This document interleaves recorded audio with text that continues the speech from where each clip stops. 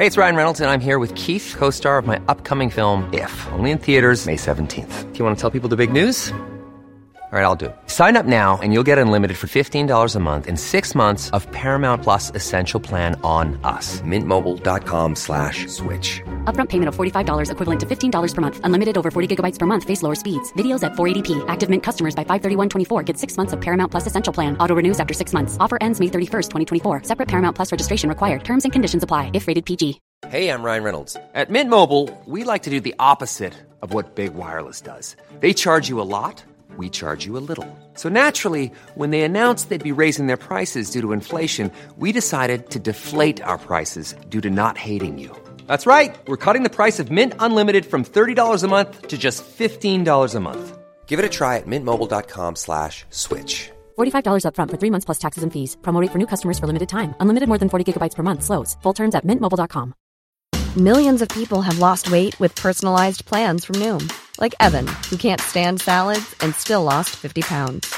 Salads generally for most people are the easy button, right? For me, that wasn't an option. I never really was a salad guy. That's just not who I am. But Noom worked for me. Get your personalized plan today at Noom.com.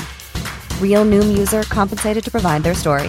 In 4 weeks, the typical Noom user can expect to lose 1 to 2 pounds per week. Individual results may vary.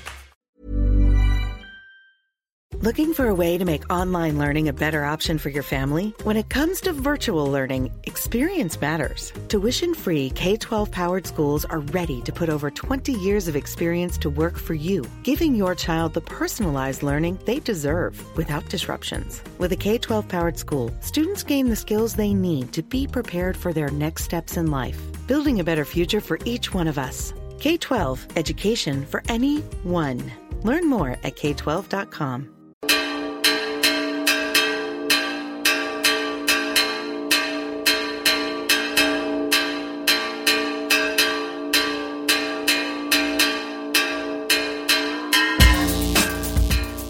Hello, my name is Dave Hanratty, and there will be no encore. Welcome to episode 117 of the No Encore Music Podcast. Craig Fitzpatrick is not here because we've officially finally fired him from the podcast. Congratulations on your graduation, Craig. He's just really formally shrugging somewhere, it seems. Yeah, in a full suit. Yeah. In some weird kind of Last Supper pose. That's what he'd do. What's that about? Colm O'Regan. What up? My light, my life. Jesus. All right, okay. My stars and all those things. I'll take that. Studio's very warm. I like you as a friend. Studio's very, very warm today. Oh, thanks, man. Studio's very, very warm today, so I might be a bit more feverish than usual. But luckily, I've got a couple of friends with me. Returning to the podcast for the 5th time, I think, possibly. It's David Higgs Higgins. Hey. How's everyone? Oh. How are you, man? I'm good. I'm very good. This is a fetching t-shirt that you're wearing. Thank you. Trust the process. Trust the process. Basketball content engaged. And making his No Encore debut, he's been referenced on the show a few times before as Carlo, which is his name, as Dr. Magicoco, which is his strange nickname that we should probably put to bed. It is, of course, Carlo Malacco! Yay! Give it up. Thank you very much. I disagree. You should not put that to bed. What's the origin of Dr. Magicoco and our friendship? Oh, my God. What is the origin of Dr. Magicoco? That's a very good question. I think it was an American on a Skype call or something. Oh, you're right, actually. Yeah. I was on a work call and someone just dropped the line, I believe what Mr. Magicoco was referring to, and that is not my name. Yeah. And then it spun off into medical. I think we just decided to give him a promotion or something. It sounds like a Sonic the Hedgehog villain or some kind of DS racing game. Absolutely, saving animals, you know. Carlo is from my native Drogheda. He makes songs. Go check out his SoundCloud page, which you can find at... I believe I'm the only Carlo Magliocco at SoundCloud, so... drmagicoco.bandcamp.com. It should be, yeah. It will be later. Okay, we've got a packed episode for you. So packed that, in fact, we did an interview with Paul Allwright, but I don't know if we're going to put it on this episode because this episode could be 4 hours long if we do it. It's true. It's a good interview, though. It's coming soon, so look out for that and check out his new album, Hungry, which is fucking great. In the meantime, some gigs to talk about. Indeed. So let's start with a gig that took place last night that I wasn't at, but Carlo was. You weren't there, were you, Dave? No, but I heard a bit from my patio. Nicholas Cave took to Kilmainham, and Carlo, you're a big fan. I am a big fan. I'm an easy sell on a Nick Cave gig, but even by my standards, this was a very, very special show. People seem to be reacting as if the pop concert was formed for the first time ever, all by itself. Such has been the level of revelry going around. You've seen him before, right? Yeah, I've seen him a number of times now, and this was the first time I was seeing him off the back of Skeleton Tree, so I was very interested to see how that was going to affect the set. You know, I didn't know if it was going to be a kind of somber, ballady type scenario, or if he was going to go with the full bombast. It turns out it's both. In the summer sunshine as well. In the summer sunshine, which he referred to as he stepped out onto stage. He was like, I am terrified by this. I was just about to say, which you would hate, yeah. How long did it take for... Did they open with Magneto and kind of do a couple of Skeleton Trees, and then what was the first hit, if you will? Was it Red Right Hand? Well, yeah, probably was. Now, there was 2 tracks from Skeleton Tree to launch it off, and then I think the third song was Do You Love Me? So it went back quite quickly, like Do You Love Me and Loverman and the likes. But I think Red Right Hand is a weird one to hear live now, because for all the Nick Cave gigs I've been to, he's never had like a stone cold hit. Yeah, right. But this came almost retroactively because of Peaky Blinders, absolutely, and it being the theme tune, and that show being terrible and ruining that song for me. I first heard that song on the soundtrack to what horror film, Dave? That would be Scream. It would be. Well, myself and Carla were also talking that it also appears in Dumb and Dumber. Does it? I believe it does. Yeah, I was trying to recall this properly, but I think it's the scene where Jim Carrey is robbed by the old woman that's on the motorized scooter. The little scooter. Wow. Yeah. Huh. That's interesting. Huh, indeed. Well, if it's correct. We'll be diving back into Nick Cave chat later in this show, because Carla is very kindly going to talk any newcomers or any non-believers through Nick Cave's back catalogue in a listening guide. That, of course, was at Kilmainham, where Dave and I had darkened the doors over the weekend.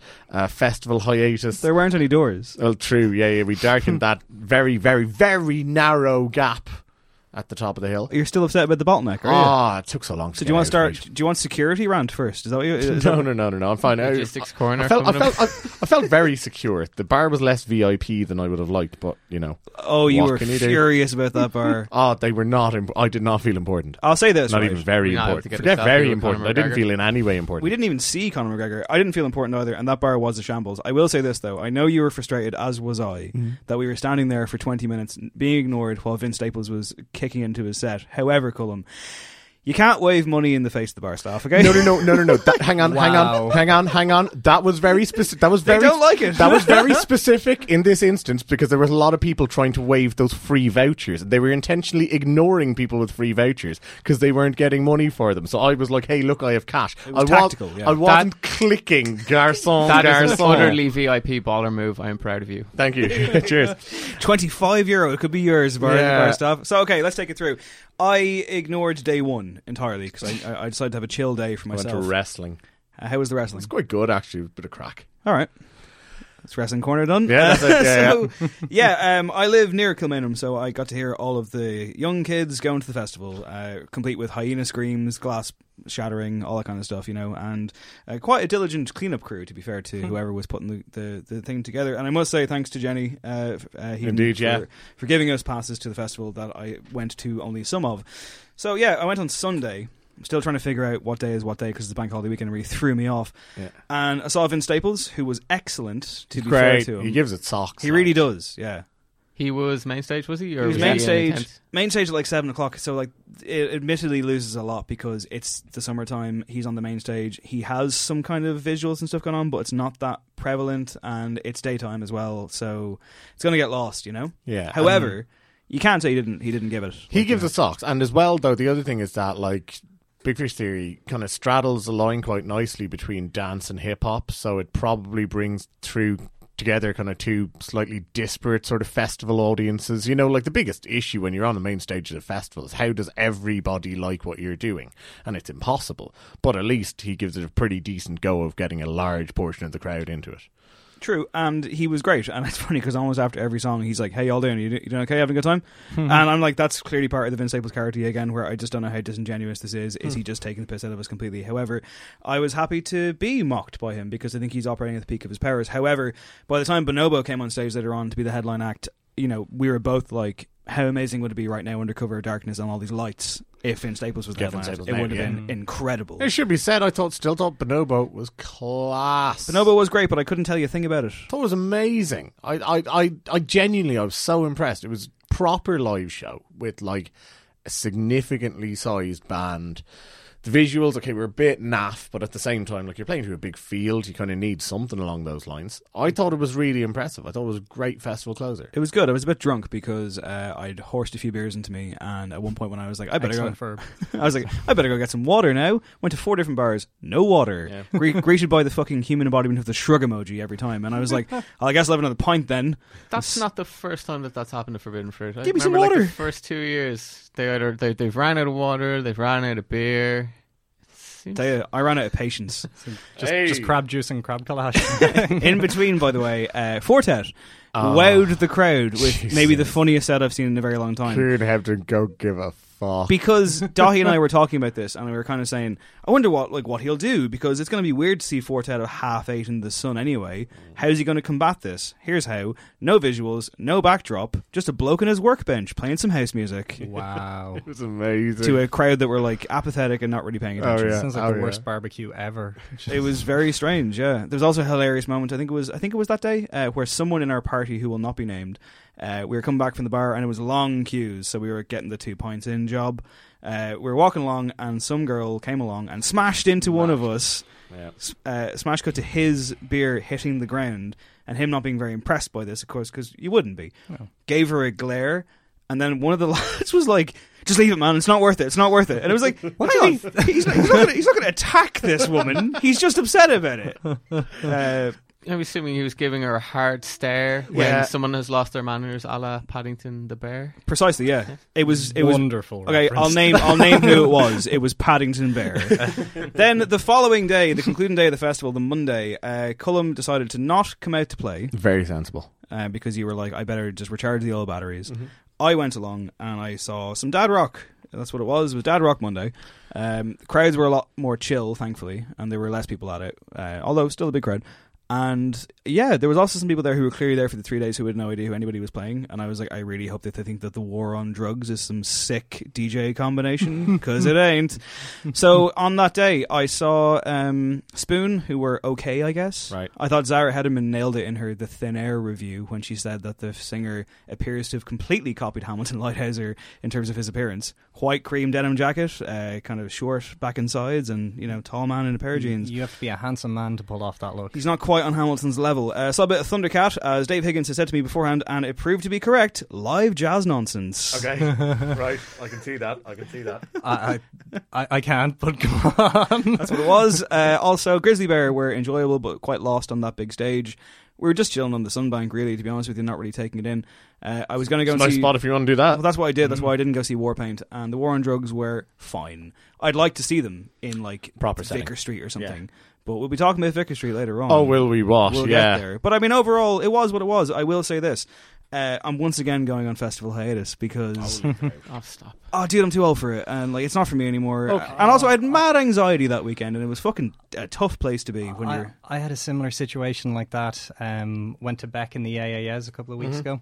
And I was genuinely going to see the AAS from the get-go. I've seen Beck a couple of times. Love him. Great artist. But I really wanted to see the AAS. And after they'd finished, I just looked at my wife and we both went, will we go for an ice cream and just fail?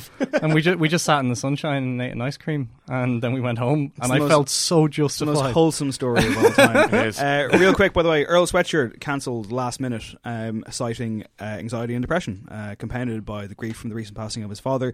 He thought he would be ready to perform, but simply is not able to. He apologised to fans, promised to be back as soon as he's able to. So love to Earl Sweatshirt. I hope he gets well soon. Indeed, yeah. And also just after talking about Vince Staples, he was at Primavera Sound as well this weekend. Busy weekend for Big Vince.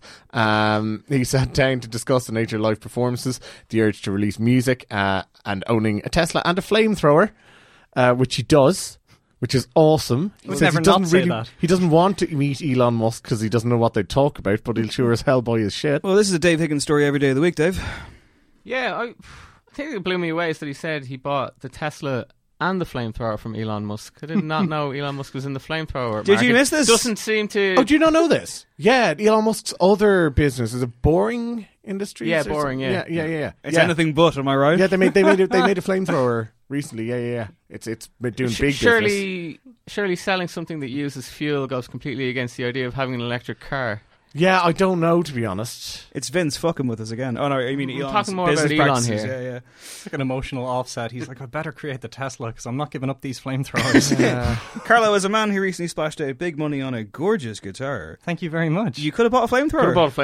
I probably could have bought possibly 1.5 flamethrowers, and that breaks my heart. Or you could now get the flamethrower and weld it to the guitar and be like that guy in Mad Max Fury Road. Oh, amazing. Or Rammstein, let's get real. Yeah. The creators of that Absolutely. whole I genre. think you find that George Miller was the man who came up with that one. Hang on, while we're talking metal, by the way, before we do this, we've glossed over something that we really shouldn't have glossed over. No, we haven't. I don't think we have. We really haven't. 15 years ago this week, we were treated to the best snare drum sound of all time. You say? Can I say one thing about this?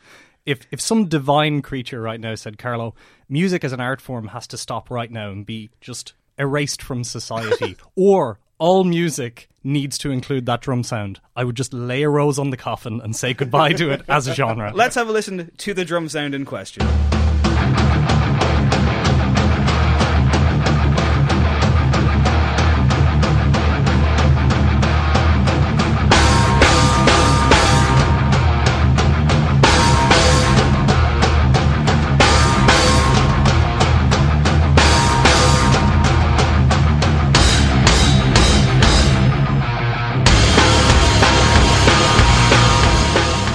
That'll do, yeah, perfect.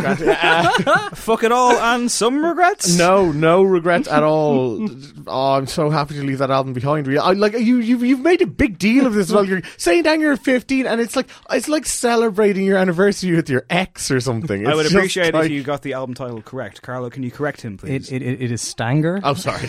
Stanger. My apologies. It's Rory's fault also, though. I feel like you've talked about this album every time we've been on this podcast.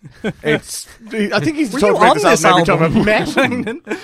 Yes, I'm secretly Rob Trujillo. Yeah. Or Bob Rock. I think I'm more the Bob Rock figure. But yeah. Anyway, getting slightly more back Happy on birthday, track. St. Anger! Vince Staples also just talking briefly about the Drake and Pusha T beef, saying, until somebody dies, I don't care. Oh, wow.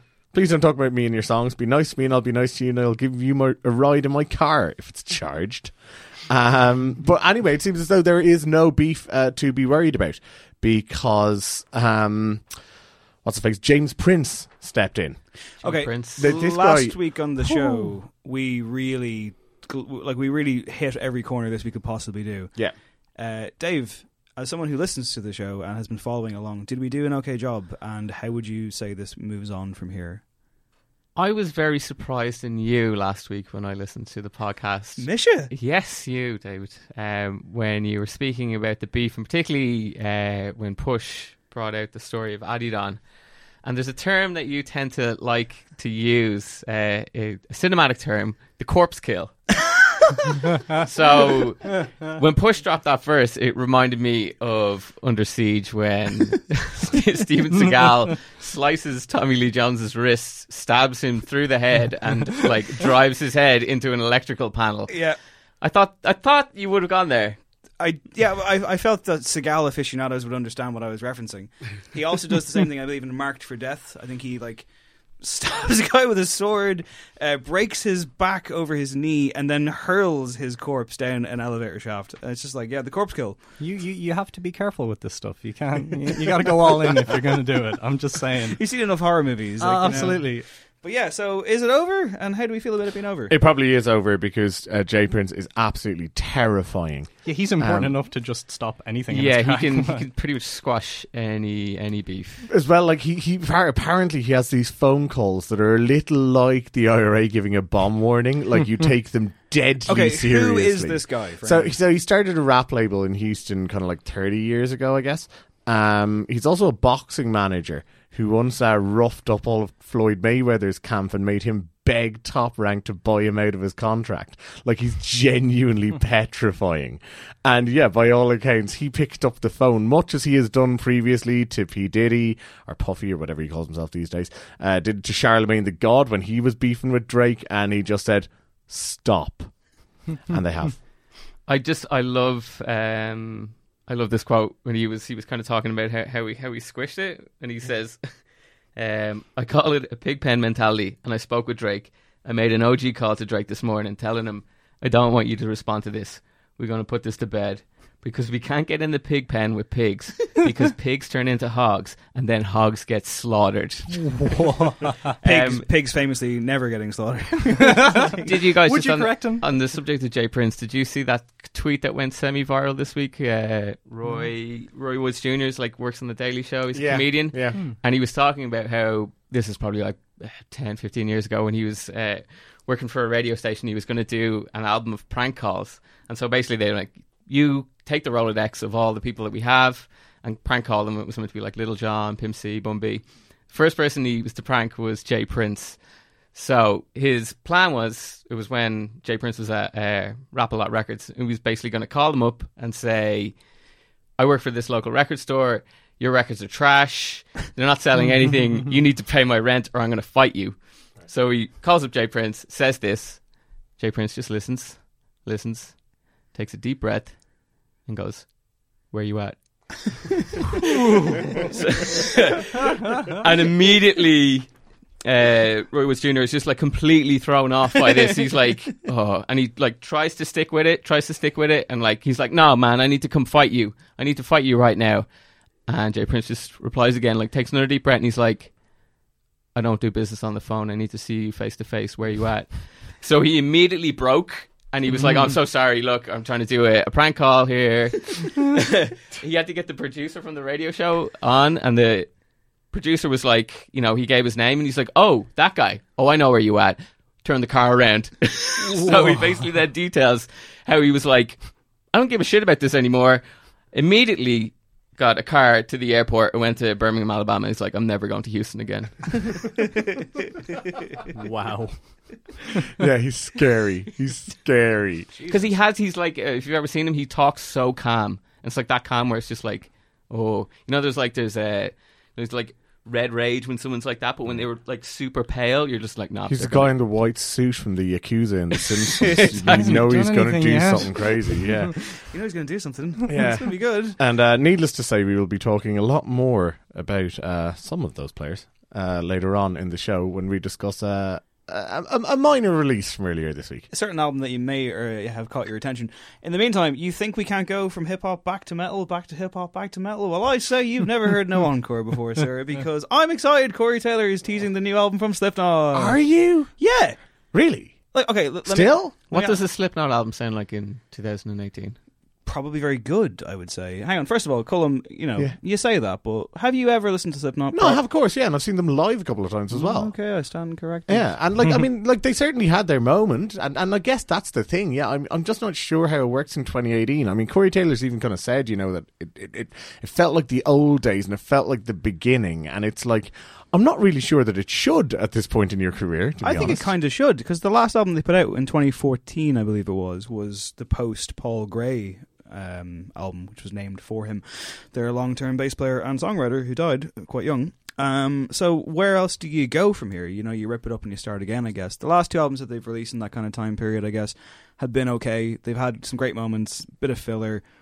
They're never going to write an album as good as Volume 3. However, given that we're coming up on almost 20 years, which is terrifying, of the debut album, I have gone back to that debut album, and I saw someone on Twitter this week say, that album fucking bangs. It sounds vital. And I was like, does it though? And then I went back and I was like, oh, hang on. No. It does. It's really good. Corey sounds so young on it. This is dangerous territory. Can they possibly recapture former glories, let alone glories from 20 years ago?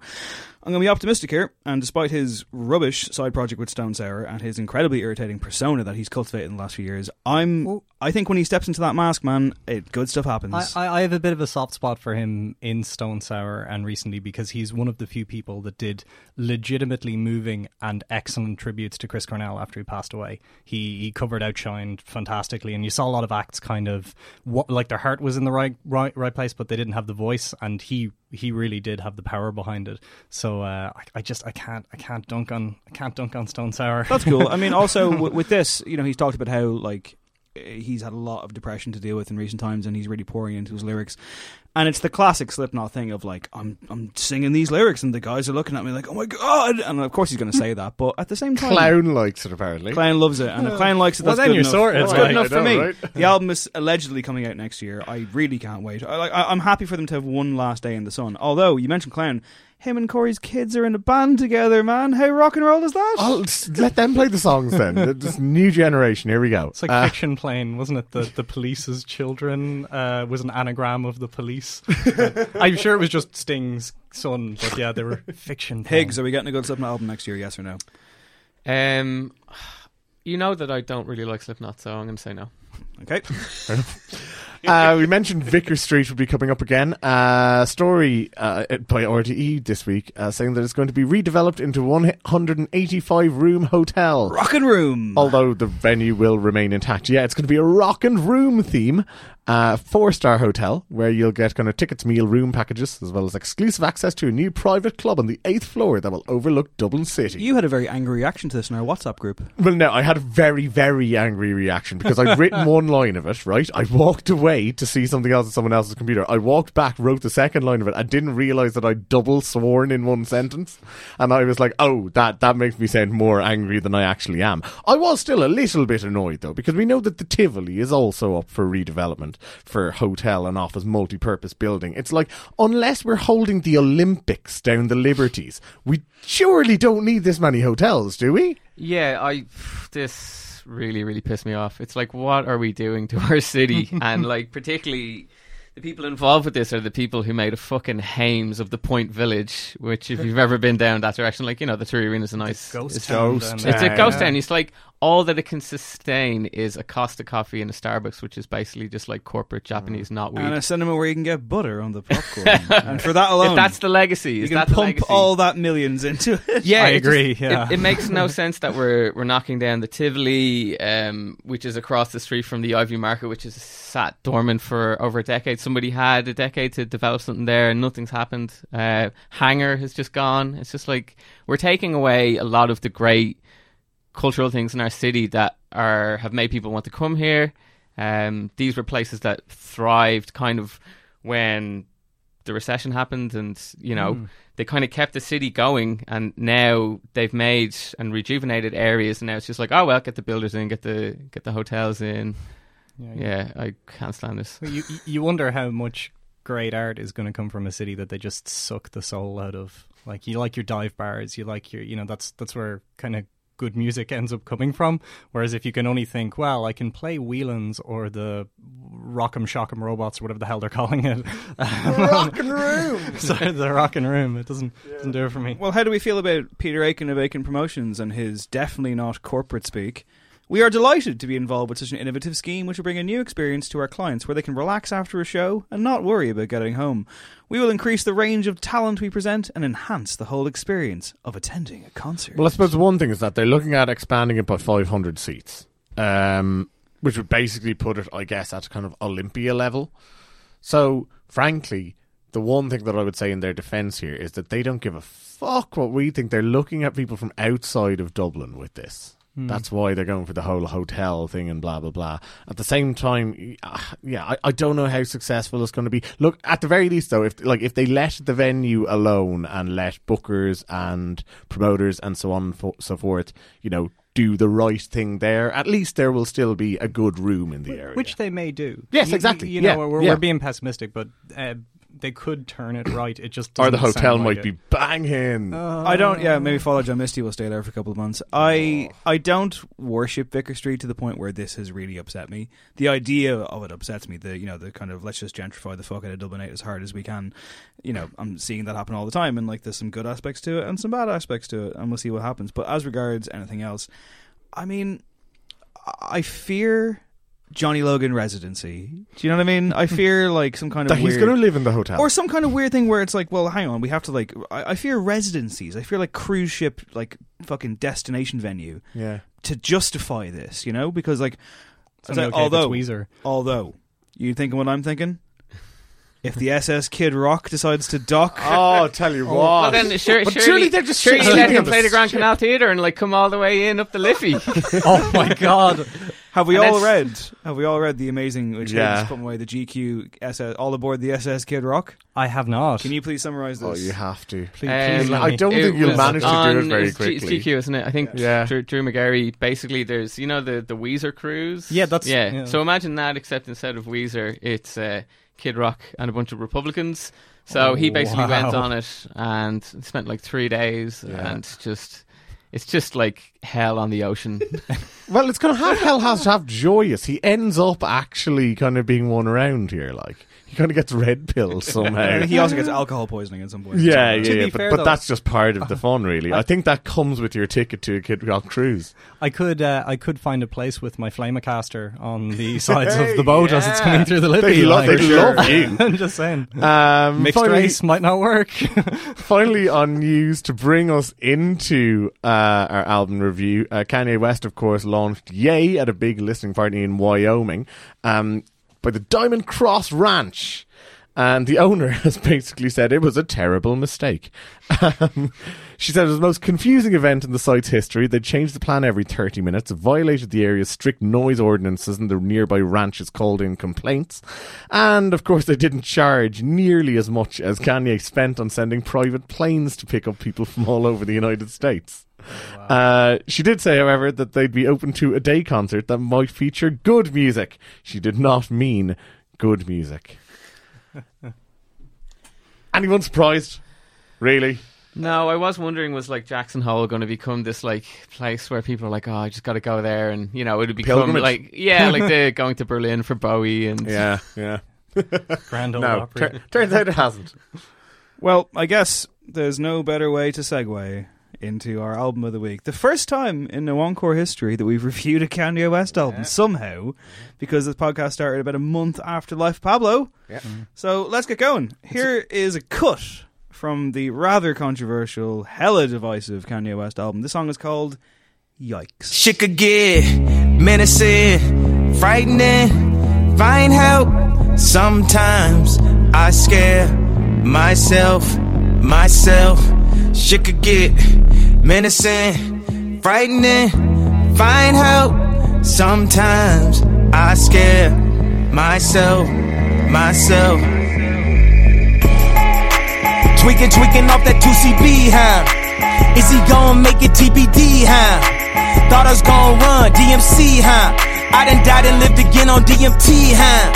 See, this the type of high that won't come down. This the type of high that get you gunned down. Easy trolling OD, huh? Turn TMZ to smack DVD, huh? Russell Simmons wanna pray for me too. I'ma pray for him cause he got me too. Thinking what if that happened to me too? Then I'm on E! News. Shit could get menacing, frightening, find help. Sometimes I scare myself. I just wanted to point out the irony that you guys finally have a Kanye album to review, and our very own Craig on Kanye cannot be present. You think someone Well- so concerned with brand awareness wouldn't let us down? And he hasn't, has he, Cullum? He has not. Take a listen to this. Attention everyone. Shut up. Craig on Kanye. Hey you, sorry I couldn't be there. I'm mere moments away from doing yet another college presentation. Fun. But I have to really get in there and talk about how Kanye is officially cancelled.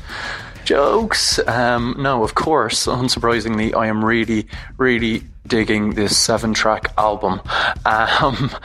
It's not without its flaws for sure. If you come into this looking for a return to some semblance of Kanye flow, well, it's kind of absent. And there's a few kind of lyrical clunkers here and there, but it's not really a rap album. And if you put that to one side, what you get is a pretty incredible experience. I think musically it sits together really well. The 20-minute runtime really works. I love how sparse the sounds are. It reminds me quite a bit of a Yeezus, just in terms of that kind of starkness, but it's the anti-Yeezus in many ways. It's not that confrontational, harsh thing. It's, if Yeezus was a bruise, this is very much the balm. There's huge warmth to these synths. There's a feeling of kind of acceptance and release, and he's getting very personal, but he's not putting up a kind of barrier or making excuses for himself. He's just really all in on it. So very much enjoying it. I think the choice of title, lowercase yay, says it all. Hugely autobiographical. Done apparently in 2 weeks, which is a bit mind-boggling. It would be nice if he spent maybe more than 3 weeks or a month on one of his own albums just in future, because this for me is an 8 out of 10, probably rising to an 8.5, but that's probably low in Kanye's expectations. It doesn't have the howlers that The Life of Pablo has. I'm not going to try and reorder this track listing because I think it, as I say, works together really well as a piece. So all the kind of nonsense around Kanye being cancelled, or the context, or people taking things out of context, it melts away when the music is this good. Roll On, the Cudi collaboration, Roll On Nas, and this is really epic summer of Ye. Digging it, love you guys, peace and love, see you next week. Some lofty claims from Craig Fitzpatrick. Yeah. So, where to start? I mean, I don't know where to start with this. After a week, I don't know where to start. Do you like it? Yes. Okay. A lot of that people, seems a good place to start. That's the end of the review. A lot of people dismissed this album quite gleefully, I felt, within an hour of it coming out. So it drops on Friday at around 2 o'clock our time. I was working, realistically, so I found it difficult to kind of actively focus on and listen to. However, I noted there was a review on the UK Independent up at 3 o'clock. Well, no, they literally did it live. But then they also packaged it as it's the review, and I'm like... And no, they said it was first listen track by track. But they also had the word review in the main title of the thing. Well, yeah, but that's just hits. It's still misleading as fuck. Right. Meanwhile, you had other people, friend of the show, Dean Van Wyn, saying, where's the real album, Kanye? And this is trash, whatever the fuck, wherever he put it, after about, presumably 4 listens? I don't know. I've had other people kind of come at me over the weekend and asking me, what do you think of it, what do you think of it, what do you think of it, where do you think it stands in his pantheon? And I was like, it's out 2 days. Can we please just take some time with this? This is what happens. We know this. I know, but it's incredibly frustrating no matter how short the album is. Essentially, I feel like no matter what he would have done, it's backlash time. No. And this album certainly doesn't help that. That's the thing. I disagree with you with the first part. I completely agree with the second, right? The deal with Kanye, right, is that, okay, I've thought about this, right? I've even come up with a snappy name. It's the Kanye coefficient, right? It's basically whatever level of douchebaggery Kanye has reached in the period leading up to an album, the album has to surpass that, if you can put actual numbers on them. And basically, throughout his career, he's been fine. And so everyone just goes, yeah, keep doing what you're doing. This is the first time where I feel his douchebaggery level has been above the album that follows. And therefore, that's why it's backlash time. There's people with 15 years of pent-up aggression who feel as though they couldn't go at Kanye because he kept producing at such a high level. Now is their time. Does he deserve that? Not 15 years worth of it. Certainly not. Does he deserve a backlash simply because of his Twitter behaviour and the slavery thing and everything? Does he deserve to have all these things compromise his art? Well... Has he compromised his own art? I was about to say, he's compromised his own art because of these things. So, I feel when you redo the album in sort of 2 weeks, a month, whatever it was, in the aftermath of a lot of the stuff that he'd been coming out with in terms of the MAGA hat and in terms of the slavery thing and in terms of his kind of Candace Owen support and all the rest of it, I think you're drawing that on yourself. I think you're also sort of almost kind of setting camp as right, we're going to deal with this last month, and the album fails to do so, and I think that's the source of a lot of frustration from people after this.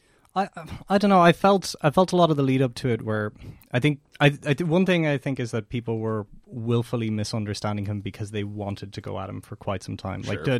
Don't get me wrong, Kanye can make his own mistakes, but I found it really distasteful in this particular instance, because we've watched over the past couple of years so many huge artists that have taken their own lives, have had suffered with so many mental health issues, and all the goodwill or grace that people claimed to have when these people passed away, these outpourings on the internet, did not apply to Kanye. Like, he was appearing on things saying that he was medicated, that he was having issues, this, that, and the other, and then he says something ugly, and people are like, "Well, this is disgusting." Yeah. It's like, I don't think it's fair to. I found that kind of hard to deal with.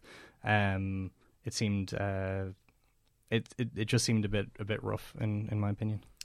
Yeah, I kind of feel you kind of have to take everything that he was saying into this album, because inevitably, and I hate being cynical, but like when Pablo came out, he went on a tweet spiral and he says lots of shit, lots of stuff is really stupid. He had the Bill Cosby comments before Pablo came out, and like the cynic in me says like he's just getting some press before it comes out. I also wonder where he feels his place is in the world in rap music. Like, he's always been the iconoclast of rap. Like, when he first came out, he essentially was like the one-man mission against gangster rap. He had when Graduation came out, there was like the big kind of sort of half feud with 50 Cent when he was bringing out. He's spoken out against homophobia. He's pushed against what rap music traditionally is at the current time. And now when you're bringing out a rap album, like, rap's a different place. It's like a far more open place. And I'm wondering, is he just like, I need to push against something, rap's got super liberal, do I need to go super right? Yeah. For like, just to kind of be pushing against the grain. One of the things as well, and Craig kind of like, mentioned kind of like acceptance on this record. Whereas when you say kind of like finding his place in the rap world and in the world in general, I think in popular culture, and as a young black man, then as a rich young black man, then as like this, titan of the industry basically. But he's always kind of done it on mic. There's always been, he's the yin to his own yang in a way. You can hear that sort of struggle, that paradox that lives within him. And that's not here. And I kind of miss it.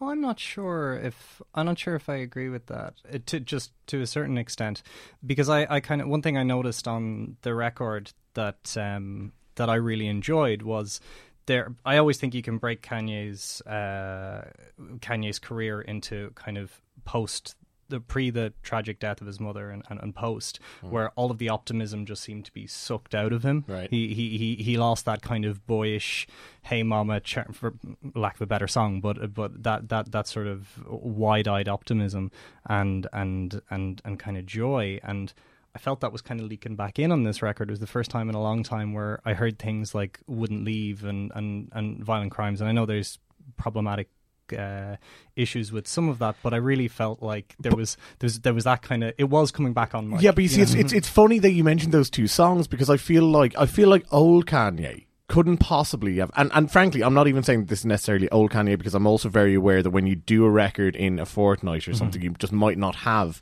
the space to take a step back and say, hang on, there's things on these two songs that are really rather contradictory and deserve to either be played out a little bit more or fleshed out a little bit more, or equalized in some way, rather than being left standing as two very disparate, sort of weird additions to this record. The theme of the record's almost bipolar. Well, sure, yeah. So there's little doubt about that. Yeah, I mean, it's so strange to pick an album here which is quite sparse in terms of what's actually in there, and yeah, I think there's a lot more going on underneath the surface than people are giving it credit for. At the same time, I am very aware of, and I am guilty of, wanting to project a lot onto this, and also to go with Kanye on whatever journey this is, because I originally, back in the day, didn't like him at all. I was very turned off by him, and then I think it was, I kind of started to soften on him here and there, but it was Yeezus was the album that really brought me in. It hit me in the face, and then I went back and I listened to him properly, and I was like, hang on a minute, I've been completely wrong about this. He's amazing. Now, this is simultaneously a step down, and also it's a Kanye West step forward in its own kind of strange way. we're already getting some takes on it kind of being like this is going to be like thought about as a revisionist masterpiece a la 808s, which I think is a masterpiece. I don't know if this is. It probably isn't. I like it though. I will say that. I think there's more going on than it's getting the credit for in a lot of ways. I mean, for example, I think it speaks to the current time that we're in with Kanye West, and also how he's quote unquote let people down on this one. That the opening track, I Thought About Killing You, I think is, it's a difficult listen, but also it's one of the most like explicit and honest portrayals of a man's psyche or a human being's psyche. I mean, like, it's hard not to go gender specific here, given some of the crimes that he's allegedly committed on this album. So ostensibly, he's talking about killing himself and presumably killing his wife Kim, and it's that thing of like things you don't say out loud. Ever. I thought he was talking about killing himself because the whole bipolar, and also like he's modulating his voice. So I thought it was like he's having a conversation with his other I thought self. it was both. I think Kim Kardashian West enters into the conversation at some point. Yeah, I took it differently. Well, see, there you go. I mean, like I think it's my initial reaction to it was, yeah, he's talking about himself. This is without question him looking in a mirror, and I think for the most part it is. But I think there's also an admission there of like, the person I love the most outside of myself, which of course would be his wife or his children, could also be a quote-unquote target for the mania and the problems that he's feeling. And so when this album came out, right, I was working last week, and then I didn't really get to listen to it properly as much as I would wanted to have, and then I went home and I had a therapy session at like 9 o'clock on a Friday night, which is a weird time to have a therapy session. And I went to it, and I sat in a room that's as hot as this one is right now, and I listened to the Kanye album probably for the first time on the way down. I listened to it after my session was over. I listened to it at night when I couldn't sleep at 3 a.m. And I found myself, during that therapy session, which was a difficult one, I found myself saying things out loud, and I was prefacing them to my counsellor. I was kind of saying, listen, I'm going to say something right now, and, I assure you it's not a thing I want to do, or whatever the fuck, And then she kind of joked. She was like, oh, don't worry, there's like a straitjacket in that cupboard, which I thought was nice, kind of put me at ease. But the point is, that's one thing to do it in a room with a relative stranger that you're paying money to or whatever. It's one thing to do with your friend in a pub, that kind of level of trust, and to say things that are, things that you're not supposed to think or not supposed to say or not supposed to feel or whatever. And I'm not talking anything horrifically heinous here, just kind of weird intrusive thought shit, which I presume we all fucking feel. But to do it as the opening track of your new album, I mean, like, he's getting no credit for that. You know what? You see, like, here's the thing. Like, if you project that sort of real sympathy and empathy completely, then I think, this whole say it out loud, see how it feels can sound really sympathetic. At the same time, I think that is the exact sort of, like, conservative Kool-Aid that people sip when they want to turn free speech into consequence-free speech. And so when Kanye wants to be, I'm just a free thinker. And it's like, well, dude, nobody's done more to build yourself up as a leader of a community than you have. So actually, when you go on a weird slavery rant, for instance, it has far, far greater effects. Yeah, the slavery rant, you're just getting it out. That's fair. That's totally fair to Coleman. He completely got that wrong on a gigantic, colossal level, and was completely... And he doesn't deal with it here. But why he doesn't? Why should he? But why reference it? Because he admits that it's so huge. He constantly references it. He doesn't constantly reference it. Well, he frequently in this album talks about like Kim ringing up in hysterics. He talks about turning TMZ into Smack DVD, etc. Imagine if they caught me on a wild day. Yeah, over and over again, TMZ is flagged up as being this big issue, and he doesn't deal with it. In fact, he mentioned the other day that he deleted bars about slavery from this record. Did you listen? Just sounds lazy. I think he's taken the loss on that one. I think there's laziness across this record. Hang on, we're getting away from the other part, like the talk, like whether it's suicide or whether it's homicide or whether it's both. I mean, why does, admittedly, he said a reprehensible, ignorant thing that he was called upon and he was shot down on, and rightly so. But why does that negate these feelings? Why are these feelings not valid? Oh, they don't. They don't. I understand if you're saying from a wider point of view, it's difficult to have that empathy and that sympathy with someone who has fucked up so colossally. And it speaks to the human condition, I think, that like this Kanye West is less sympathetic or whatever. At the same time, I still think with this song, I think he's put himself out there in a way that most people don't. And that in itself should be commended. And I think he actually does it quite skillfully as well. It's a bizarre song, and I think it works. it is a bizarre song. It is. Yeah, I guess it does work. It's fine. Like, I weirdly took that it was him talking about his fan base when he was referencing at the start, where he's talking about, with the track. That was the way I read it. I think it's kind of interesting that I can, as you guys are describing it, I'm like, well, that's a completely different way it could be looked at, which is just as valid. And I think that's a testament to his songwriting, to leave things as open-ended as that. Now, maybe it is projecting, but I think people kind of throw that at Kanye a little too often, that, well, he's probably not as clever as I think he's been. I'm probably just really clever, and I read into it, and here's all the records I haven't made. Elsewhere in the record, is it fair do we all feel that Ghost Town is the standout here? For me, it's the track that's going to stand up. Yeah, the interesting thing about Ghost Town is that Kanye's verse is like maybe the fifth best thing on it. Like it's a pretty poor verse. Like obviously the 070 Shake verse, like Ty Dolla's verse, Mike Dean's guitar. Although, like, to me, that's just like it's a holdover from My Beautiful Dark Twisted Fantasy. Like a lot of this record like a holdover. And what I'm struggling with, and why I don't think it's great, is that normally when a Kanye album came out, he'd be like, "Here's the future," and with this, he's just like, he's gone and he's cherry picked. In his back catalogue, No Mistakes is like going back to like, pitching up some soul samples and like get Charlie Wilson in there. It's like it's playing the hits, but it's the hits, are nowhere near as good. Yeah, I agree that it is less forward thinking, essentially. That there used to be a sort of Kanye used to make the rules, and there's a feeling that it's not that case anymore. But I still think that's okay. I still think it's all right. Yeah, it's fine. It's grand. But that's exactly I what will this album say. is. I find this album equally frustrating and fascinating, and I am annoyed that there was another album that just got scrapped, and then it's like, here's that's a hard one to here's take. one I did in a month, But yeah. But he was still writing fucking lyrics and vocals for Jesus 2 days before he went to the studio or whatever. I weirdly feel supposedly en route to the studio. I weirdly feel there's a kind of speaker box Love Below with the Pusha T record in this, and maybe that's just because I want it to be that way, so I'm listening to the two of them all the time together. Right.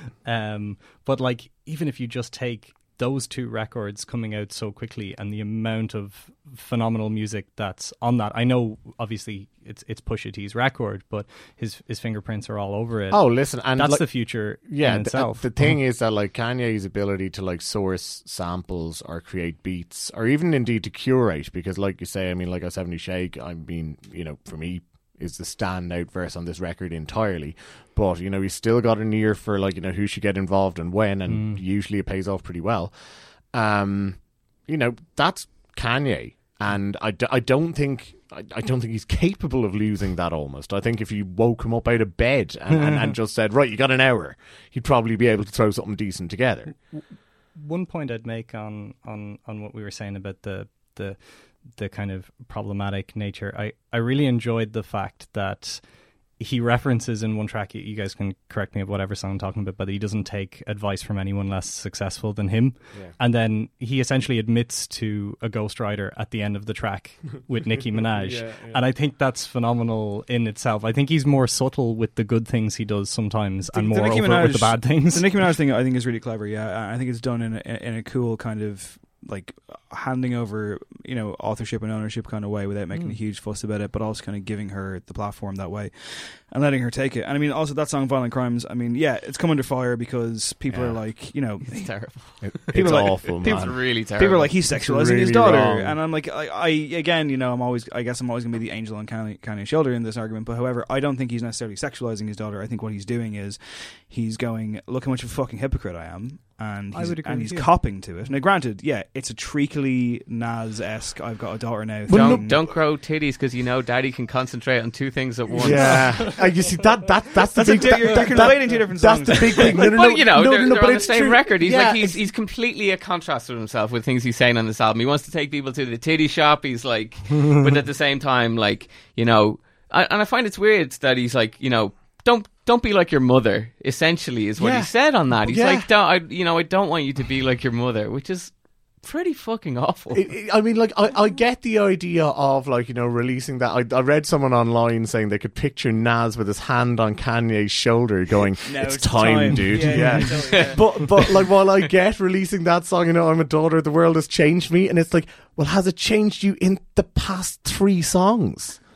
And what I don't because get, otherwise it's getting weird here. For someone who said that, you know, that he wants women to be something to nurture, not to conquer, he idolized his mother so much. He held her up in such high esteem. It's like, how is nothing like this revelation not hit him till he's 40 years old? Yeah. Look, it's not ideal, okay? But maybe he's not realizing it on the track. Maybe he's just putting it on the track. Do you know what I mean? Like, it doesn't necessarily, just because he talks about him, you know, I understand that now women aren't to be conquered or the likes.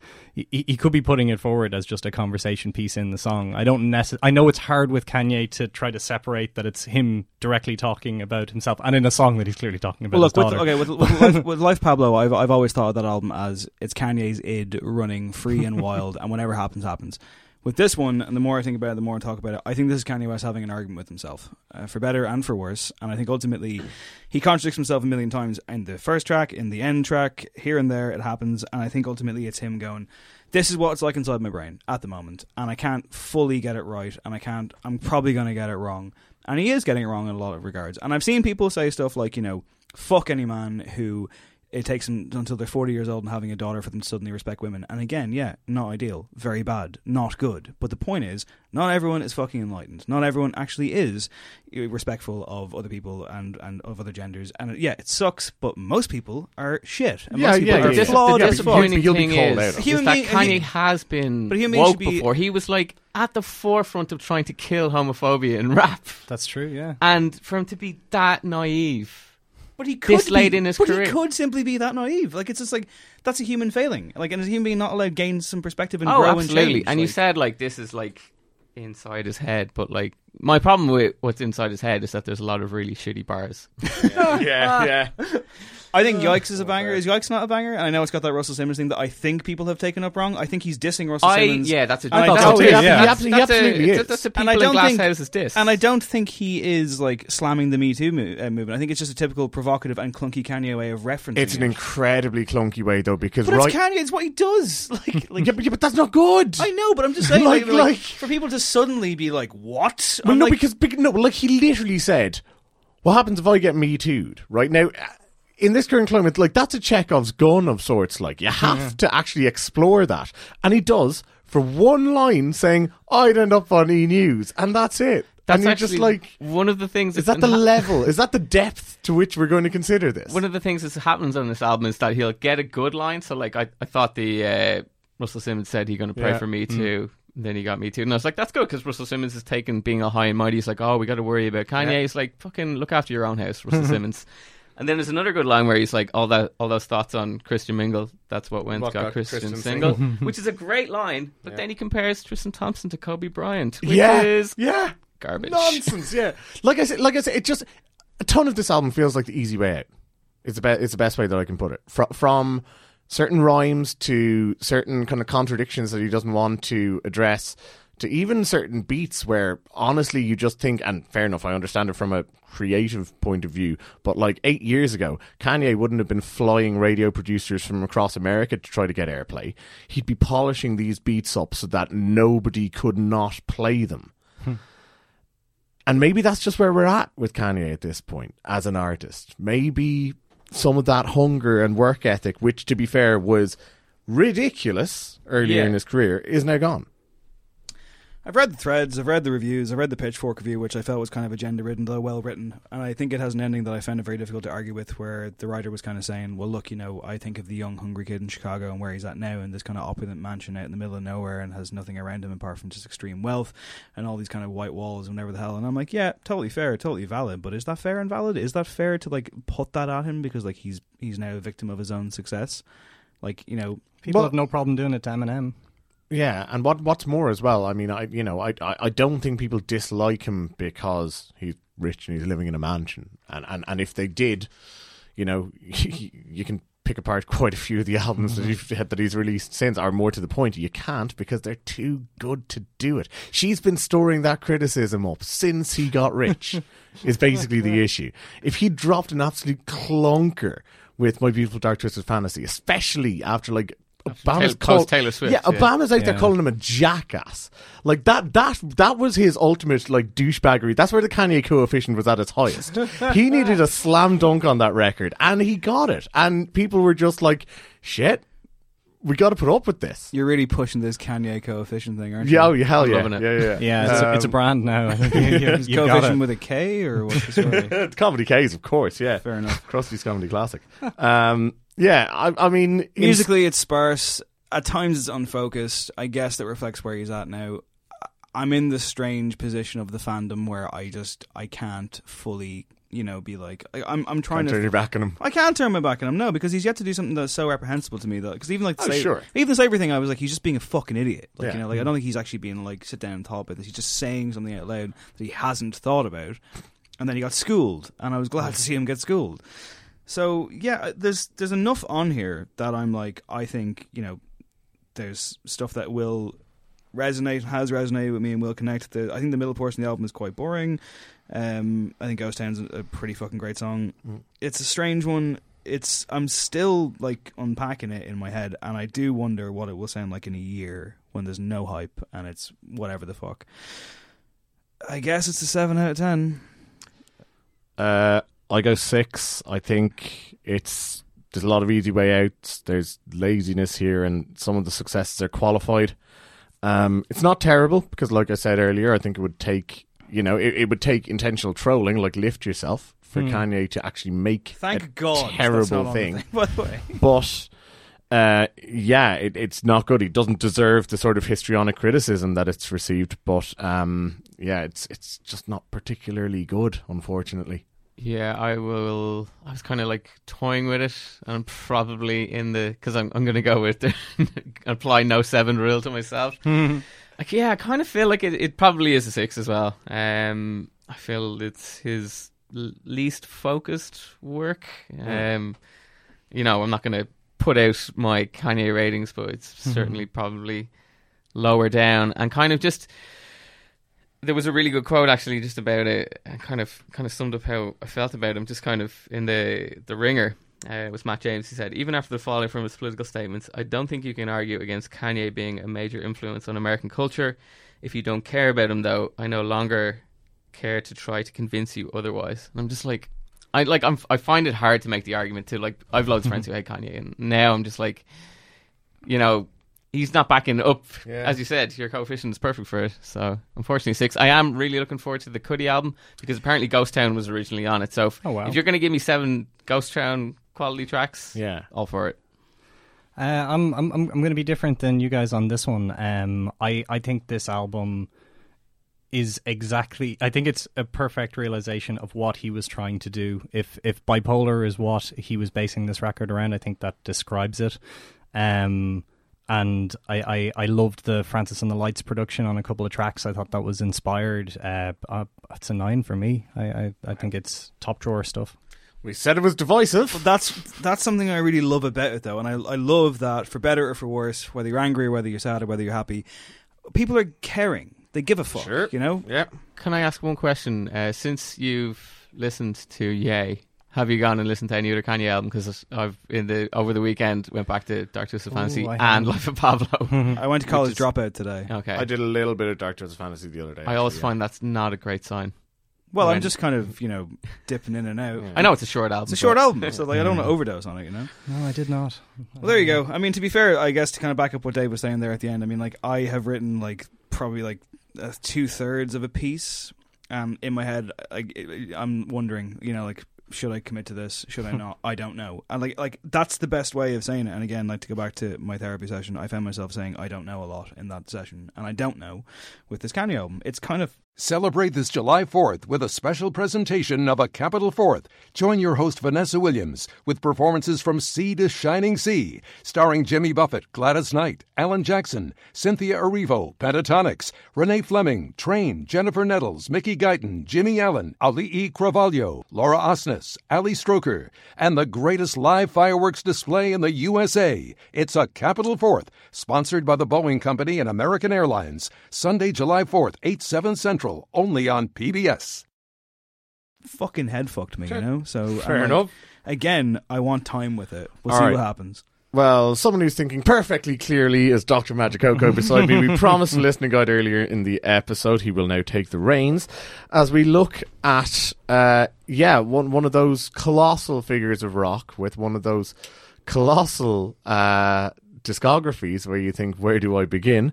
And Nick Cave. Thank you very much.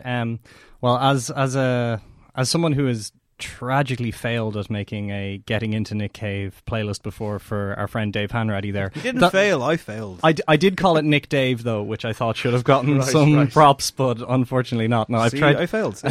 I've tried to keep this sparse and to the point, because as you're saying, his career is so varied and so large. It's you could do a 50-track intro, and he's one of those weird artists that I think you could legitimately be a fan of his and call any of his records, apart from Nocturama, your favorite record, and I think you'd have a very good argument to make to that. So, will we go track by track? Yeah, let's do so. Track by track. So I opened this up with Tupelo, which is, I tried to keep it chronological in that I did keep it chronological. Okay, well, let's take a listen, and then we'll come back in and we'll see how chronological the whole thing is.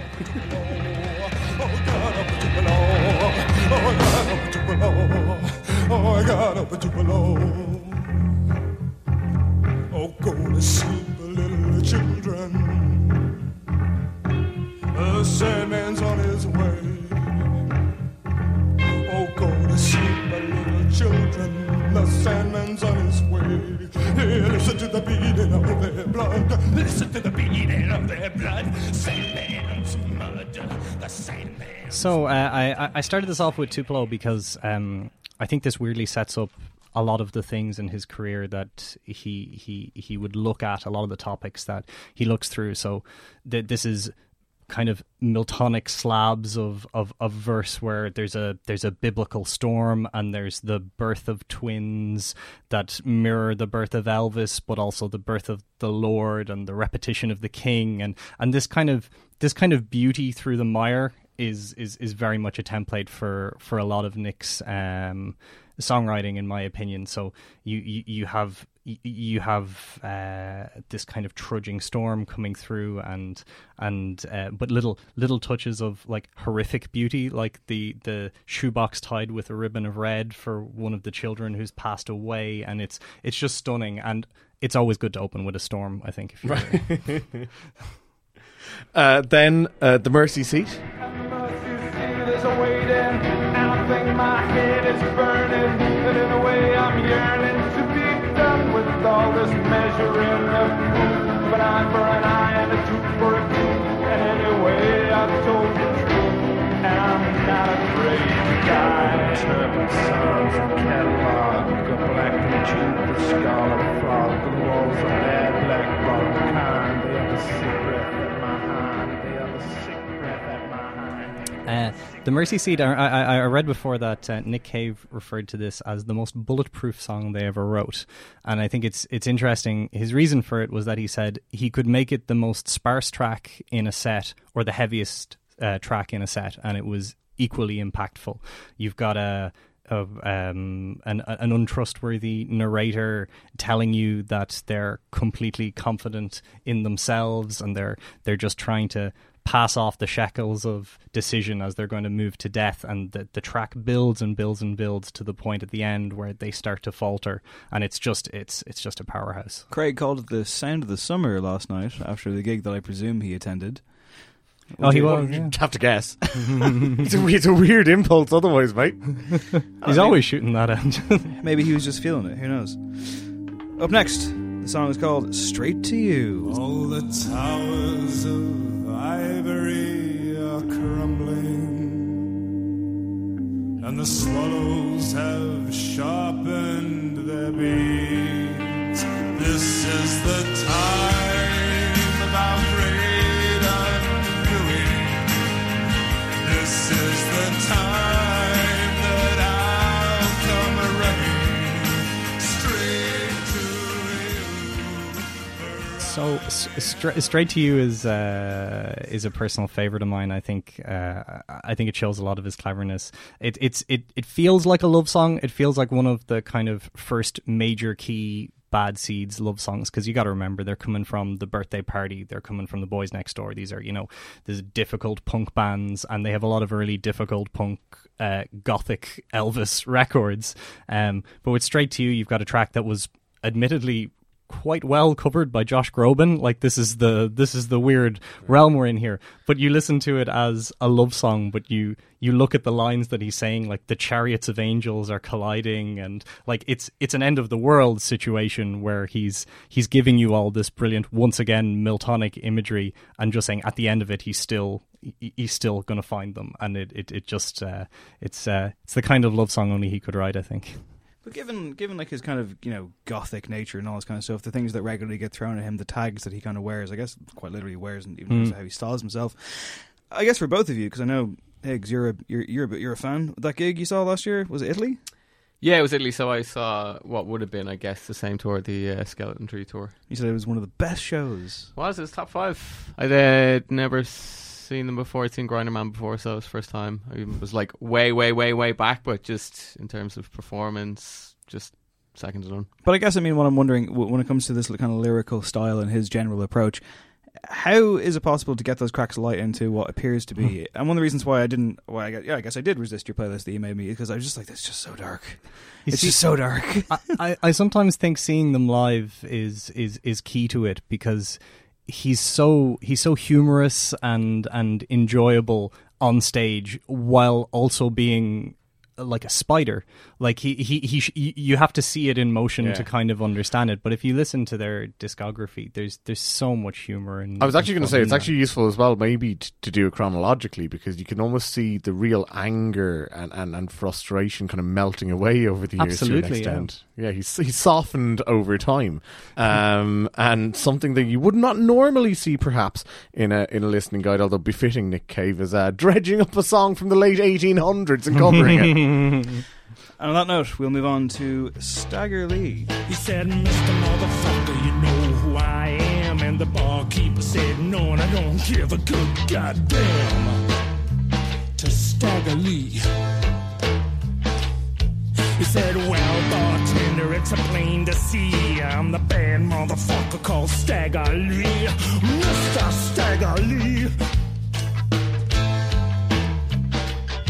Well, the barkeeper said, yeah, I heard your name down the way. I've got a little anecdote about this song, actually. This was the first Bad Seeds track I ever heard, and my friends and I used to, when we were in college, we'd sneak into empty lecture halls after everybody had gone home. We'd hook our laptops up and we'd play loads of music.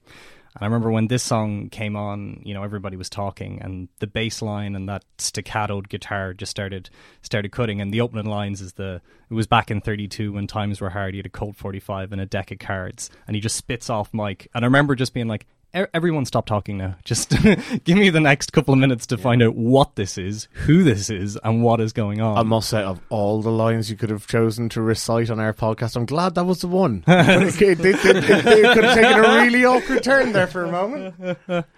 Yeah, uncharacteristically, I just yeah, it just, and I think that's the real power of his storytelling. He actually makes me care when he's telling a story what the story is about. Like, as you're saying, 1800s, riverboat pimp.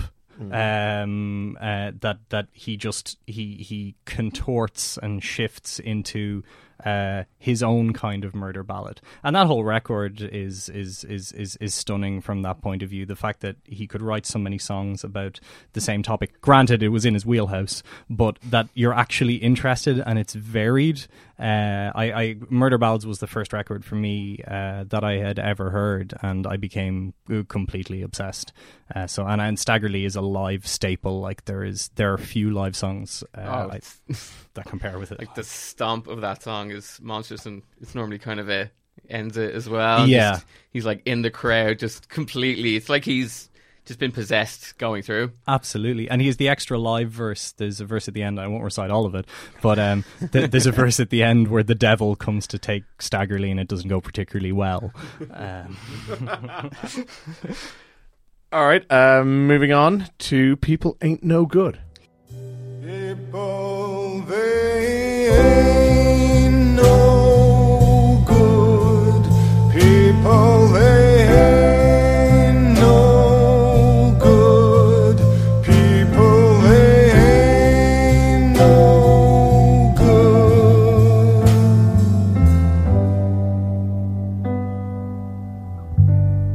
Seasons came, seasons went.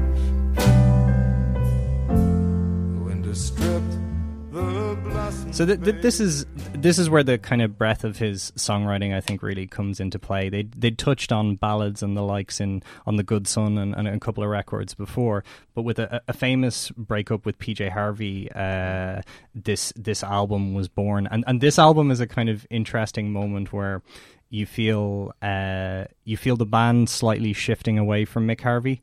Because I think at this point Warren was a full-time member. Like, he appeared on Murder Ballads, but he was in the mix now. And I was discussing with Higgins earlier that there's a live video of them playing West Country Girl, like an MTV Unplugged or something, and I recommend anyone to go and watch it because that song has a Harvey guitar riff that Warren Ellis is playing, like mirroring on violin. And if you watch it, you can see the camera just repeatedly pulling to the background Warren, and you can see Nick is looking more to Warren than he is, and it's kind of tragic to watch, but it's a little schism where I don't think they ever recovered from just how perfect those two elements go together. But yeah, People Ain't No Good, a great song a great song lyrically, a kind of anti-love song. And just beautifully crooned and melodically played. Some Nick Cave fans will just fall into that camp. But will they fall into 15 feet of pure white snow? Oh, where is Joan? They're all out back under 15 feet of pure white snow. Would you please put down that telephone? We're under 15 feet of pure white snow.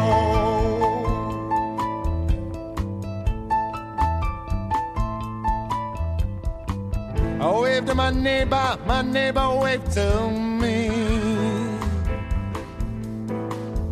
But my neighbor is my enemy. So 15 feet of pure white snow.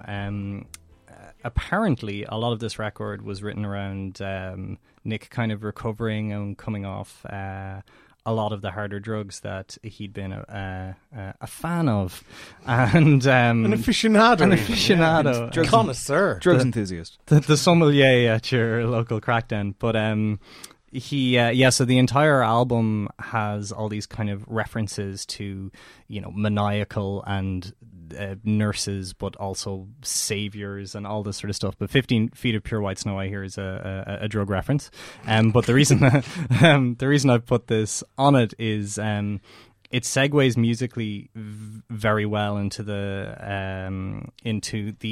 Abattoir Blues record, the kind of more choral, huge sound that they began to cultivate.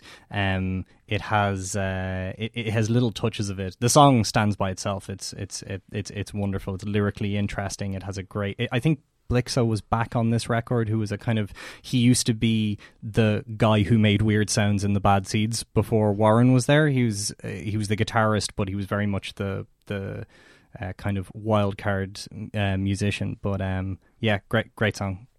Up next in Carlo's Considered Rundown, it's There She Goes, comma, My Beautiful World. The dark and deep enchanted sea, the trembling moon and the stars unfurl. Well, there she goes, my beautiful world.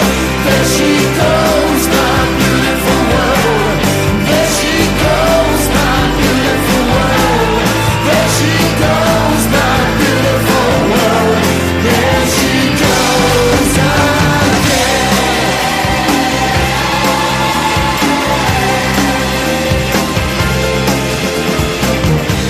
John Wilmot penned this poetry, riddled with a past. So this is full on choir music. This is this is one of those tracks where he's writing about not being able to write a song, and while doing it, writing possibly the best song of his career, in my opinion. I think this is a barnstormer. One of my favorite things about this is it references a whole load of geniuses, from poets to songwriters, people who just who he idolizes, and there's a line in it where he got it wrong. He references the wrong songwriter. And of course, the second I sent this on to Harry, he was like, "Well, you got that one wrong." But yeah, really, really beautiful song. He's a great line in it. Sorry to cut across. After you get to see a touch of his humor in it, where I'll probably misquote this, but he's a line at the end of it where he's like, "You weren't much of a muse, but I guess I've never been much of a poet." At the end of it, as a huge bombast of music comes in, and you know he's like, "I am such the poet," and that's so worked. Yeah. And next, we call upon the author. What we once saw we had, we didn't. And what we have now will never be that way again. So we call upon the author to explain.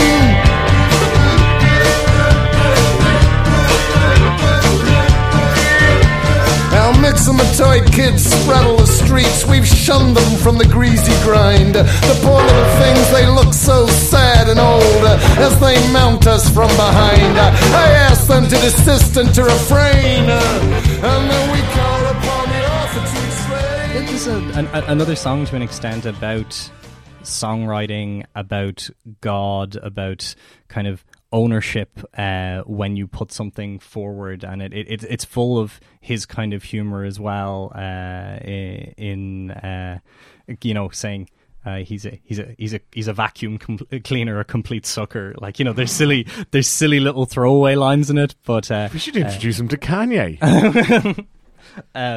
But it's a representation. I think it's probably the best representation of Dig Lazarus Dig, which was that Grinderman-y era explosion of creativity that the band seemed to have. They led off with Nocturama is the one record of theirs I don't think really stands.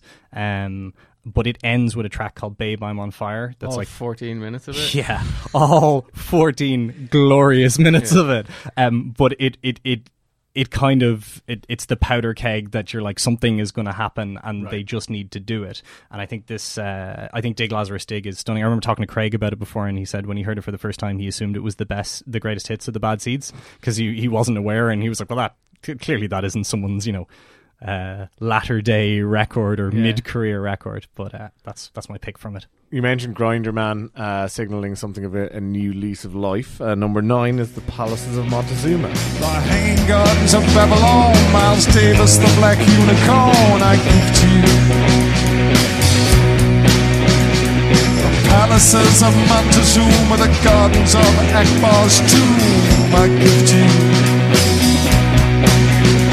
The spider goddess and the needle boy and the slave dwarves that they employ, I give to you. A custard-colored super dream of Bonnie McGraw and Steve McQueen, I give to you. Yeah, so this is a Grinderman record, which for anyone who's not aware, this is like a way of releasing steam or pressure from the Bad Seeds, is how they seem to describe it. There was Nick Cave seems to be one of those songwriters that, and the whole band, that are really concerned about their their legacy and the quality of what they release. And I think to a certain extent that had almost started to cause kind of paranoia in the songwriting.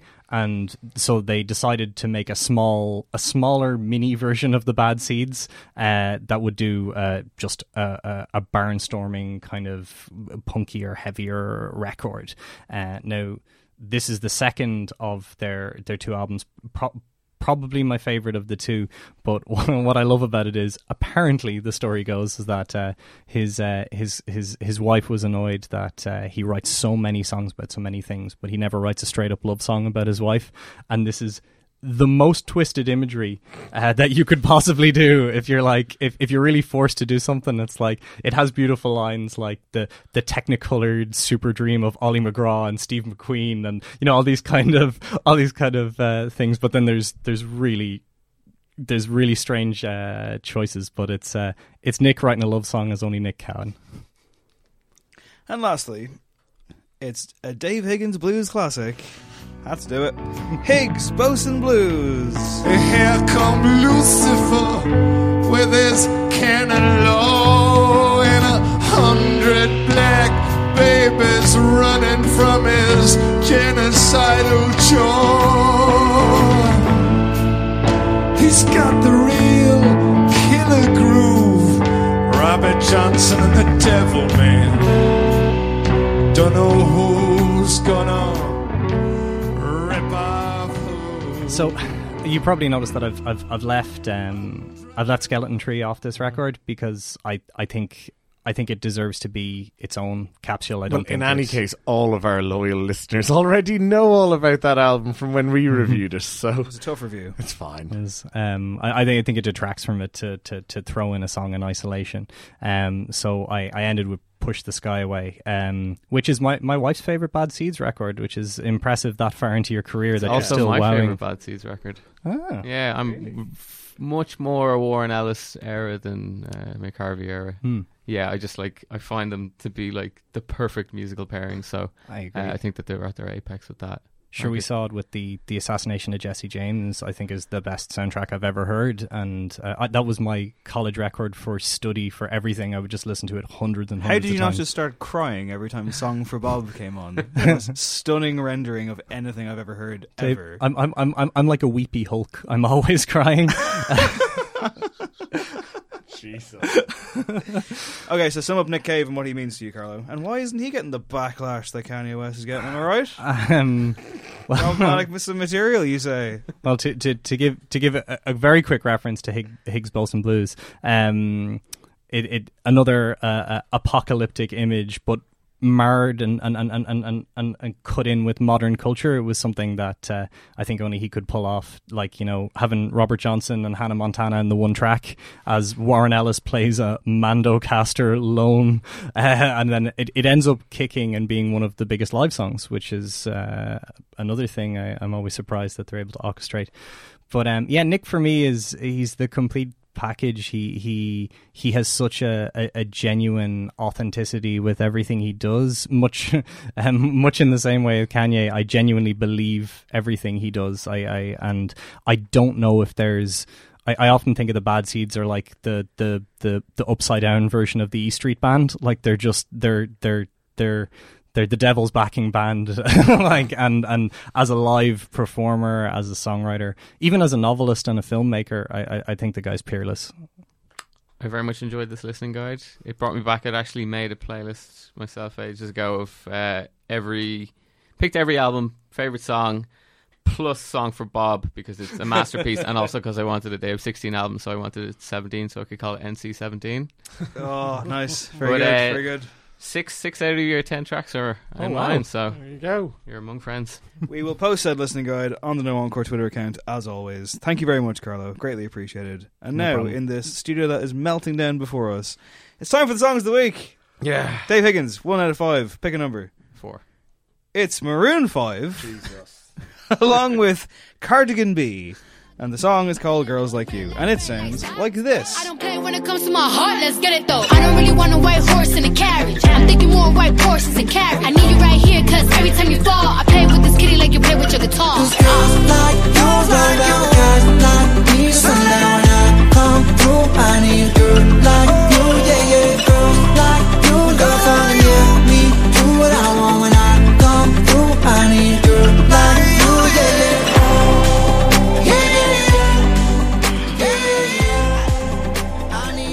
Girls Like You, not a cover of the Naked and Famous song of the same name, which is a bit of a belter. This is not a bit of a belter. No, they've been making this song for about 2 decades now, right? Or does it just feel like it?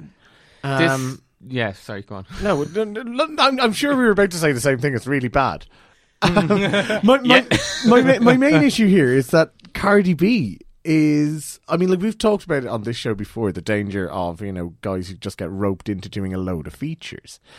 And in the world of hip-hop, and especially in the world like major labels trusting you to have a guest on the track, Cardi B is one of very, very few female voices out there that's going to be doing this stuff. There is a danger that she is going to be ruined before her career has really started by being thrown on these pieces of shit every month, isn't there? And the funny thing about it is this is her verse is actually stapled onto this song, because when problematically named Red Pill Blues came out with this on it, she's not on it, so it's just like they just remix or whatever. So it's kind of one of these things where it's like meant to serve both people but serves neither. This is like you said, if they've been making this song for 20 years, it's like a really beige Ouroboros where, you know, I can imagine when This Love came out, a young Ed Sheeran heard it and he's like, I'm going to do some of that, and then that just like really bland, simple, you know, guitar line that goes through it, and then Maroon 5 have recycled that. Yeah, I don't have the dislike of Maroon 5 that most people do. They're just, to me, they're just elevator music. Like I don't feel kind of passionately either way. I think the guy is talented. I think if he took himself in a more Ryan Tedder type situation, stepped out of the spotlight, wrote some songs for people, I think he would be really good at it. But like, yeah, this does nothing for me. It's not my thing. I have 3 things to say about Maroon 5. Moves Like Jagger's a banger. Moves Like Jagger's a banger. Right. Won't Go Home Without You is a banger. Okay. We don't need them anymore. Okay, fair enough. Carlo, a number between 1 and 5 that isn't number 4. I'm so glad you said that isn't, because I'd completely forgotten what number was picked. I will go for 2. It's Charlie XCX, and it's 5 in the morning. I'm going all in. It's 5 in the morning. I'm busy balling. I ain't even stopping. It's 5 in the morning. I'm so devoted. I'm going all in. It's 5 in the morning. I'm busy balling. I ain't even stopping. It's 5 in the morning. Yeah. I'm in my element every day, but they take you on a piece cause it's tasty.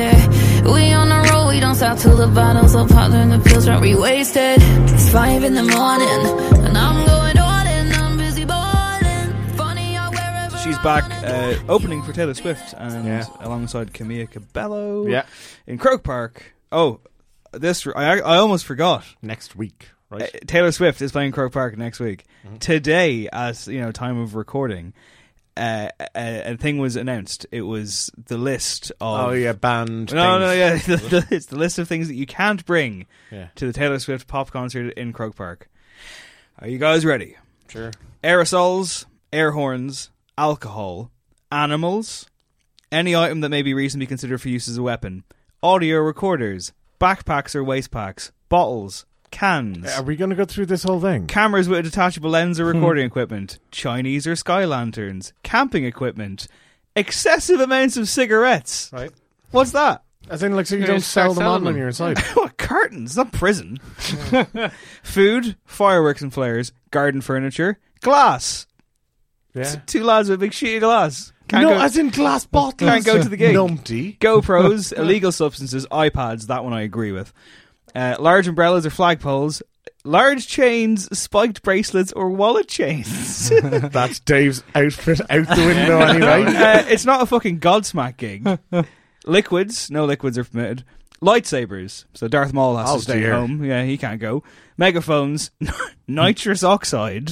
Wow, but that's always a good thing to leave at home. Portable laser equipment and pens, selfie sticks, smoke canisters, sound systems, spray cans, and finally, my favourite, tridents. Wait, hold on. Does that mean Neptune can't come The then? Greek god Poseidon cannot go to Taylor Swift gig. Is this some kind of cool young speak that I don't understand? Like a it's trident is a fucking cocktail? Trident. It's a fucking medieval pitchfork that you can't bring to the Taylor Swift gig, because presumably she's had some trouble with them before. I don't think it's her personal issue. All of which trident me once, fool on.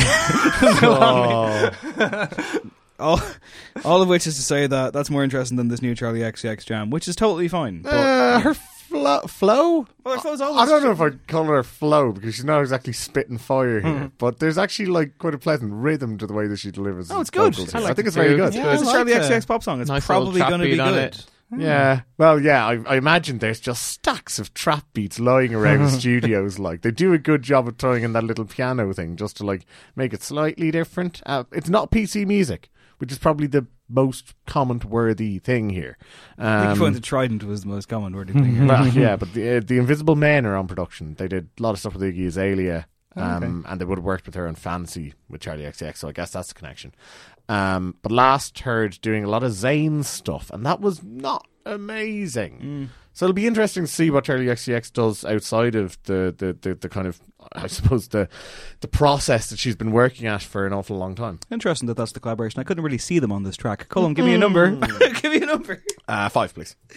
It's the debut single from the solo project of Savage's bassist Aiz Hassan. I don't know how to pronounce her name. And I don't know how to pronounce her project name, which is Ezia.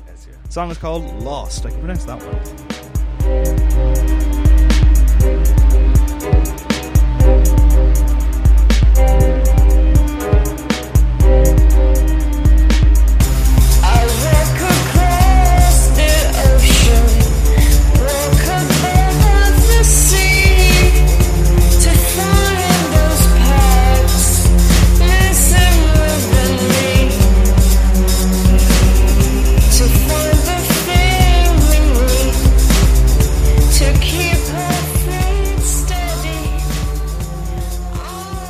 It's a strange, glitchy R&B jam, futuristic stuff.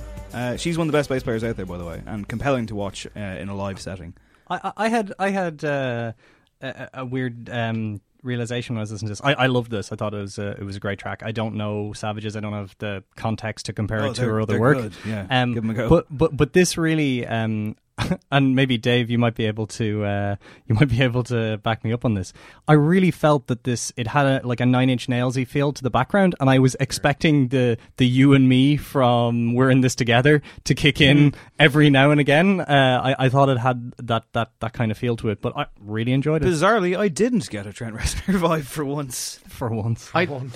I like this. I found it a little bit difficult to listen to on a sunny day, and I had to. That's fair. Yeah. On a couple of occasions, checked it. I thought that somebody might have been watching like a Gaspar Noé movie really loudly because that drone in it is just like anxiety driving. But some really nice vocals in it, some good strings in it. I quite liked it. No, it definitely captures a mood. It must be said. Yeah, and I like that too. I mean, I like it's just from an EP, so we're not going to have to worry about getting an album full of it, because you do wonder how much you could kind of like do this sort of monotonous sort of thing, which I think it weaponizes very well. Yeah, obviously you can't multiply it out all that well, but yeah, for what it is, this song is very good. The EP is out next month. The Absurdity of Being, which sounds exactly what she would call an EP. I'm looking forward to it, actually, though. It should be good. They have Artful Notions, do Savages. I've seen them live. They're phenomenal live, and when she plays bass, she like closes her eyes for the entire thing and just kind of bops about. Oh, wow. She's fucking shit cool, so I'm looking forward to that EP. There are 2 numbers left, Dave Higgins, 1 and 3. 3. Well, The Absurdity of Being sounds like it could have been from this band. Sounds like one of their albums, yeah. It's the 1975. When your vinyl and your coffee collection is a sign of times, you're getting spiritually enlightened at 29. So just give yourself a try. Won't you give yourself a try? Won't you give yourself a try? Won't you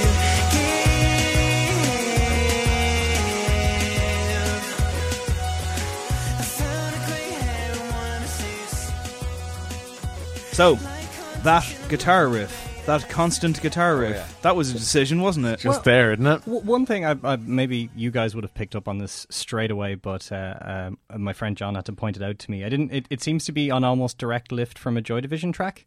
It is, guitar riff, which I didn't know. Well, they're Manchester boys as well. So. But I hate it. Like I couldn't. I guitar tone is something that really kind of buys and sells a track for me. It's why Warren Ellis' stuff tends to work so well for me.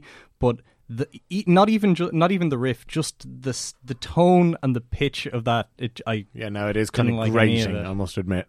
they could have found ways to bring it in and out at the very least, rather than just leave it there reminds constant. Me of Coldplay's "Every Teardrop Is a Waterfall." Yeah, which I think is a bit of a banger. That's a great song. But that guitar riff does get in the way. This one has Matty Healy, as he's known, I believe. Yep. It's your classic. I'm a little bit older and a little bit wiser, guys. Lyrical There's a song. bit of that, yeah, and I mean, it very much stays in their sort of wheelhouse of being this. I described it as being like a bizarre Twilight Zone, where like they're kind of singing about like these really kind of dark subjects to a big crowd of like One Direction fans over kind of like pop hooks and like 80s disco throwbacks or something. And this once again has that, albeit with a little bit of uplift, because like you say, he does seem to have come out the other side. I think he gives a Not Racist Morrissey lyric. I didn't need emo when I was 16. I don't need it now that I'm 33. Fair. You know, there was I think after Scott Hutchison passed away, I think Matty Healy tweeted something. Right. And like one of the first replies was, yeah, fuck that, where's the album? Jesus. Because, you know, fuck stan culture, basically. It's the worst. And finally this week, a contender for Song of the Summer. It's Gorillaz.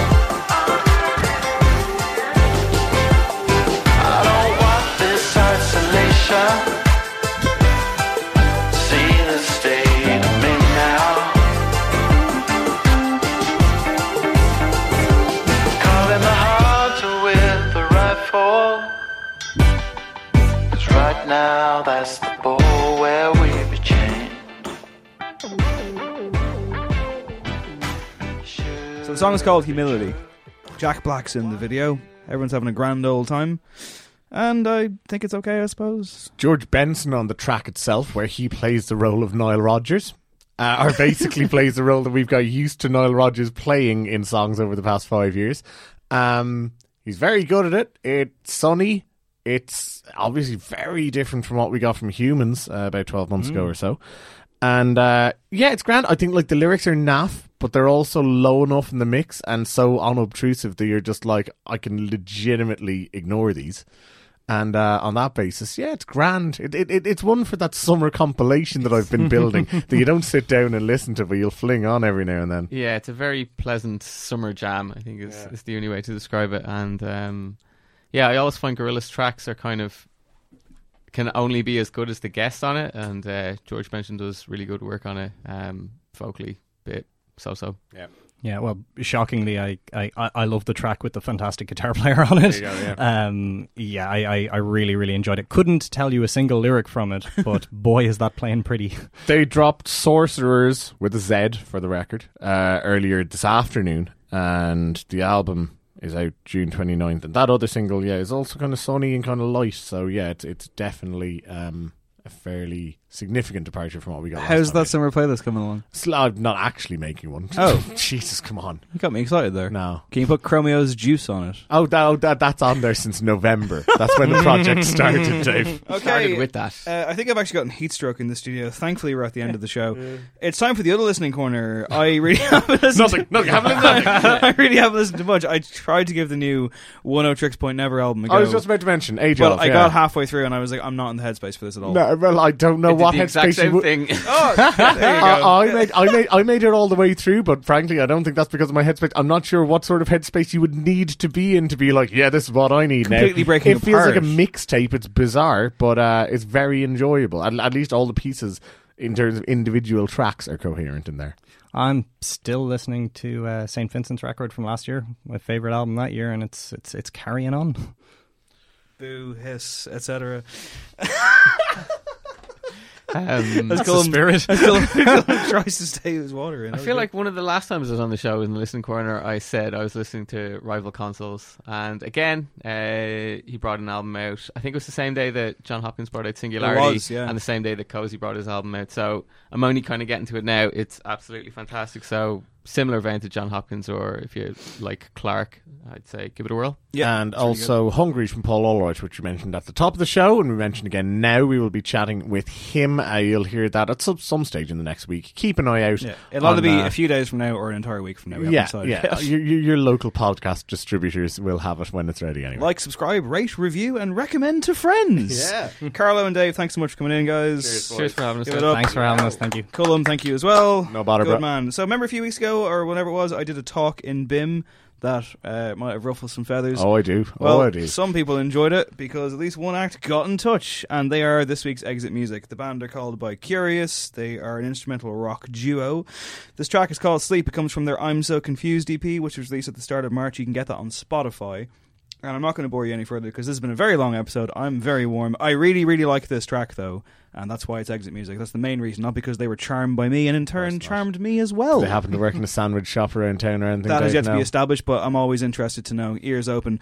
And on that note, my name is Dave Hanratty. This has been No Encore. There will be no encore. I'm way too warm. This is By Curious and Sleep. Catch you soon, guys. Bye. Hey.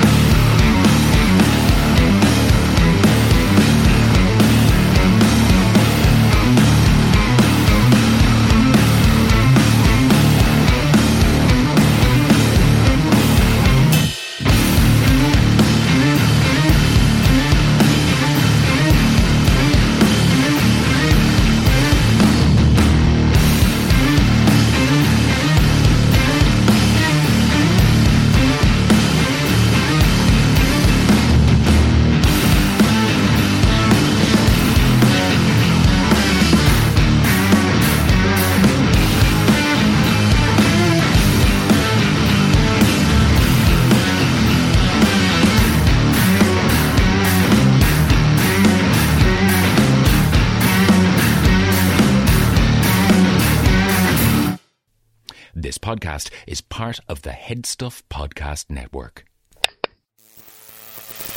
Looking for a way to make online learning a better option for your family? When it comes to virtual learning, experience matters. Tuition-free K-12 powered schools are ready to put over 20 years of experience to work for you, giving your child the personalized learning they deserve without disruptions. With a K-12 powered school, students gain the skills they need to be prepared for their next steps in life, building a better future for each one of us. K-12, education for anyone.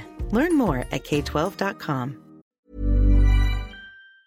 Hi, I'm Daniel, founder of Pretty Litter. Did you know cats tend to hide symptoms of sickness and pain? I learned this the hard way after losing my cat, Gingy. So I created Pretty Litter, a health monitoring litter that helps detect early signs of illness by changing colors, saving you money and potentially your cat's life. Pretty Litter is veterinarian developed, and it's the easiest way to keep tabs on your fur baby's health right at home. Go to prettylitter.com and use code ACAST for 20% off your first order and a free cat toy. Terms and conditions apply. See site for details. Planning for your next trip? Elevate your travel style with Quince. Quince has all the jet-setting essentials you'll want for your next getaway, like European linen, premium luggage options, buttery soft Italian leather bags, and so much more. And is all priced at 50 to 80% less than similar brands.